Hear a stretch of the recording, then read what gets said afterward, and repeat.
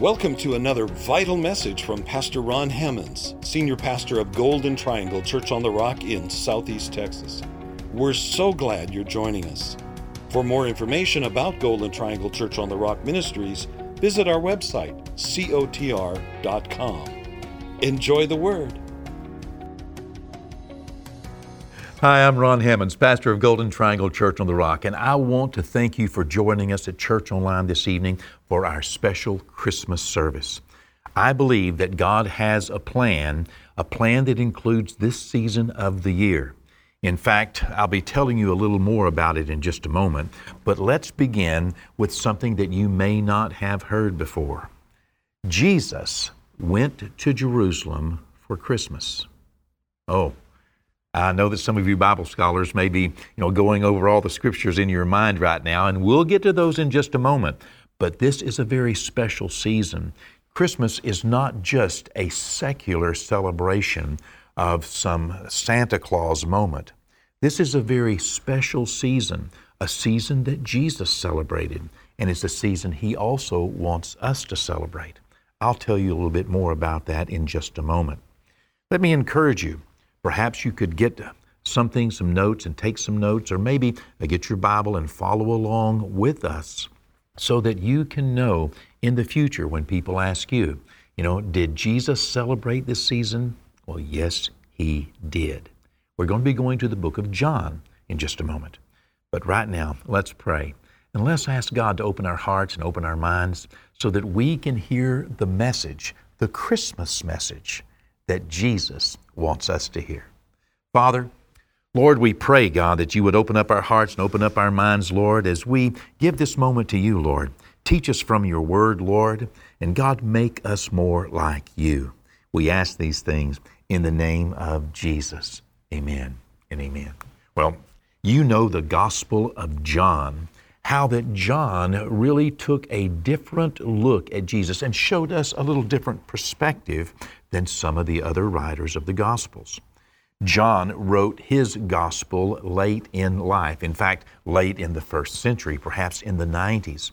And John, the elder apostle, was no doubt already exposed to the writings of what we know as Matthew, Mark, and Luke. And now he's adding some things that perhaps, he may have felt like were more important or important. He leaves a few things out as well and allows Matthew and Mark, of course, and Luke to fill those things in.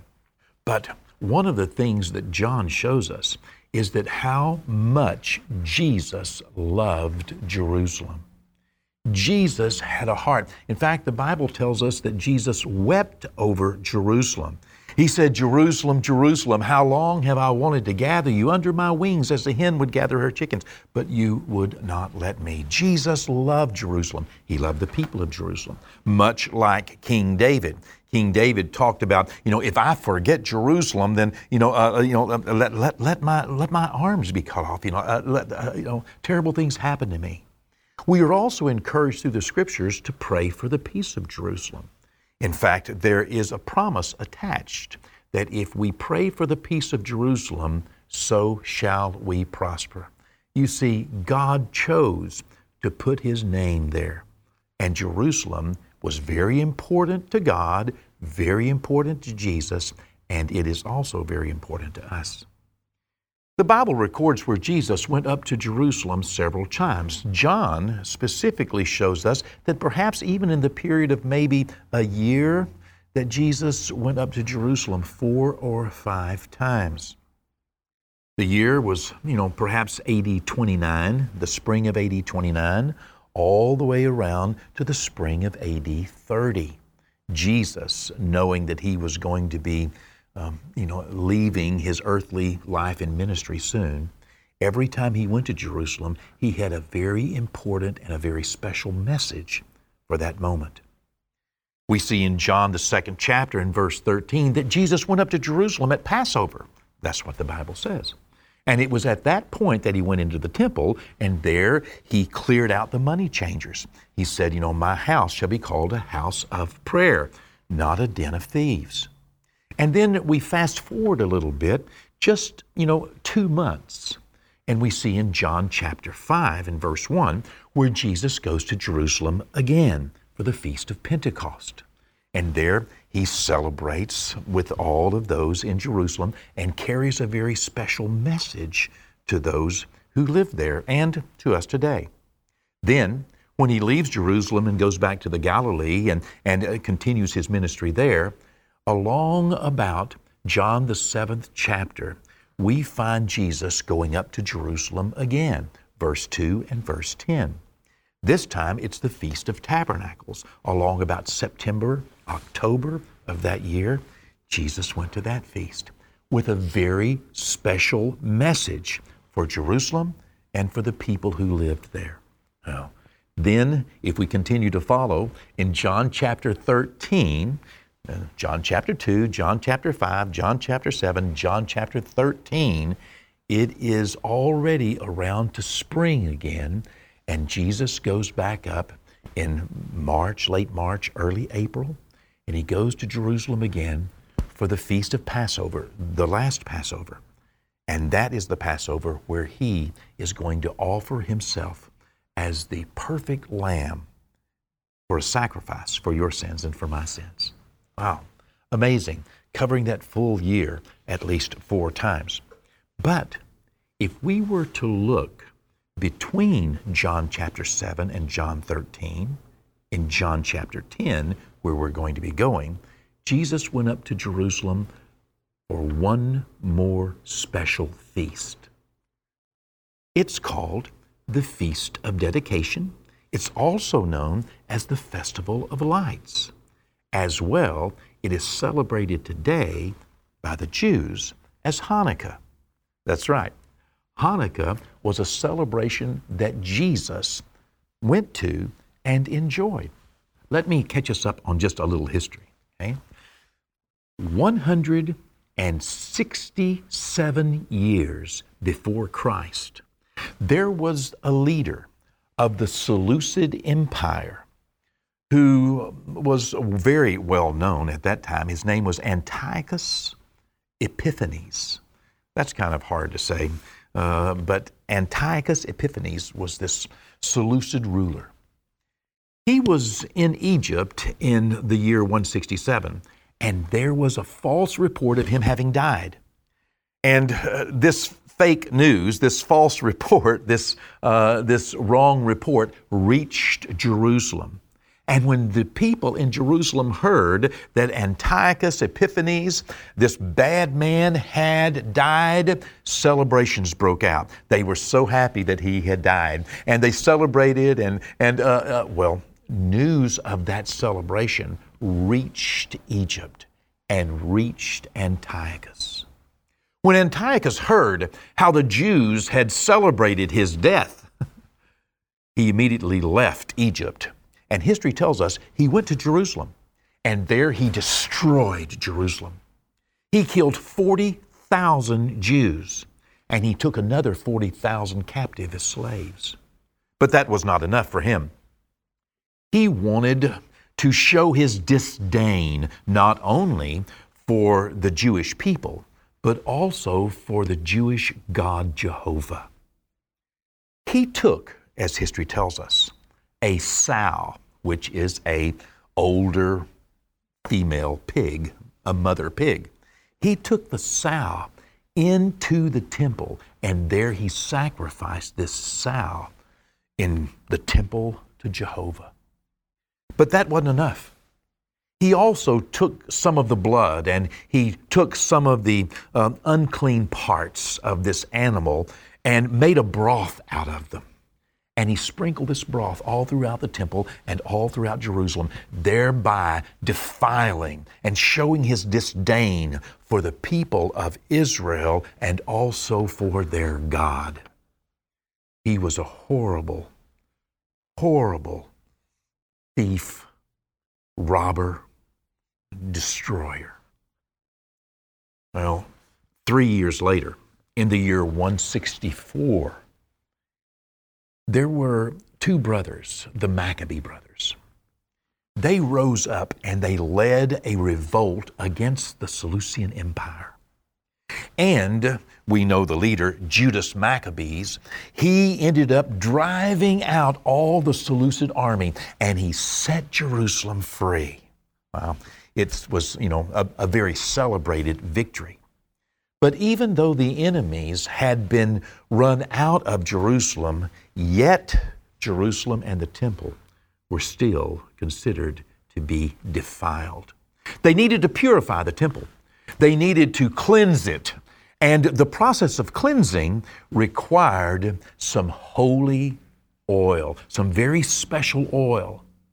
It takes 8 days to purify and make this oil. They looked everywhere. They could find none. Everything had been defiled. But yet we are told by history that Judas Maccabees, in searching throughout all the temple for this oil, found one little sealed jar of oil that had not been defiled. This very special anointing oil, as God had left them, instructions to make and purify, was to be used in lighting the lamps so that the purification process could be done according to the Word of God. But there was only enough oil for one day. It would take 8 days to make more, and the purification process took this 8 days. And so what do? Well, they prayed. And they trusted God for a miracle. And God delivered that miracle. In the year 164, Judas Maccabees, history tells us that this little jar, this little cruse of oil, only enough for one day, they lit the lamp and began the purification process, began the cleansing process, began the rededication of the temple. And every day, there was enough oil in that cruse to light it for one more day. And there was enough that lasted the full 8 days. The rededication, the purification, the cleansing of this temple. Of course, we know today that's Hanukkah. And Hanukkah, that's where we get these 7 candles that are lit, one each night, and then it adds another one, and commemorating and celebrating this festival of lights, this feast of dedication. And that's what Jesus celebrated when he was a little boy, and that's where we find him in the last few months of his earthly life and ministry in John chapter 10, going up to Jerusalem to celebrate this feast of dedication, this festival of lights. It was it can be, it's the 15th of Kislev, the 25th of Kislev, the month on the Jewish calendar. And it can be anywhere from late November to late December. But as we understand in this year, it was probably around this particular time as we're sitting here today. This festival of lights, this feast of dedication. Jesus found himself in Jerusalem. But just as each other time he had gone to Jerusalem, he was carrying a special message for this season, knowing that his days to teach the people publicly were coming to an end quickly, just another 3-4 months, and he'll offer himself on the cross of Calvary. Knowing this, he carries this very special message to those in Jerusalem. And it's a message that we find in the heart of John chapter 10. First, let's establish in John 10, verse 22. Now, it was the feast of dedication, the festival of lights, Hanukkah. Now, it was the feast of dedication in Jerusalem, and it was winter. And Jesus walked in the temple in Solomon's porch. Why was he in Solomon's porch? Well, that's because it was a covered area. Solomon's colonnade was a covered area in the temple, and Jesus walked in that area. Why? Because it was winter. It was cold. Perhaps it was raining. And here in this winter, he found himself in the very same place that John chapter 2 had him in when he overturned the money changers' tables They were set up in Solomon's porch. Solomon's porch was also the place where the first church met. Well, here he finds himself in this wintertime, in December, about this time of the year. He's come to celebrate this festival of lights. And here he's going to leave a very special message with the people in Jerusalem. He's going to talk about three things. Knowing he's going to be soon leaving this earth in bodily form, he wants to talk to them about leadership. He's concerned that these sheep might feel as though that, they are sheep without a shepherd. And, that the Bible says sheep without a shepherd scatter. And yet he's concerned about the other types of leaders that he has seen on the scene.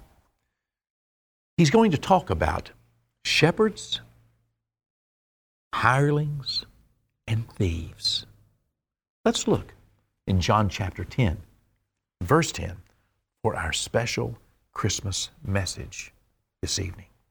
In John 10, in verse 10, the Bible says, "The thief does not come except to steal and to kill and to destroy." Perhaps he's making a reference to Antiochus Epiphanes, because that's what everyone was in Jerusalem for.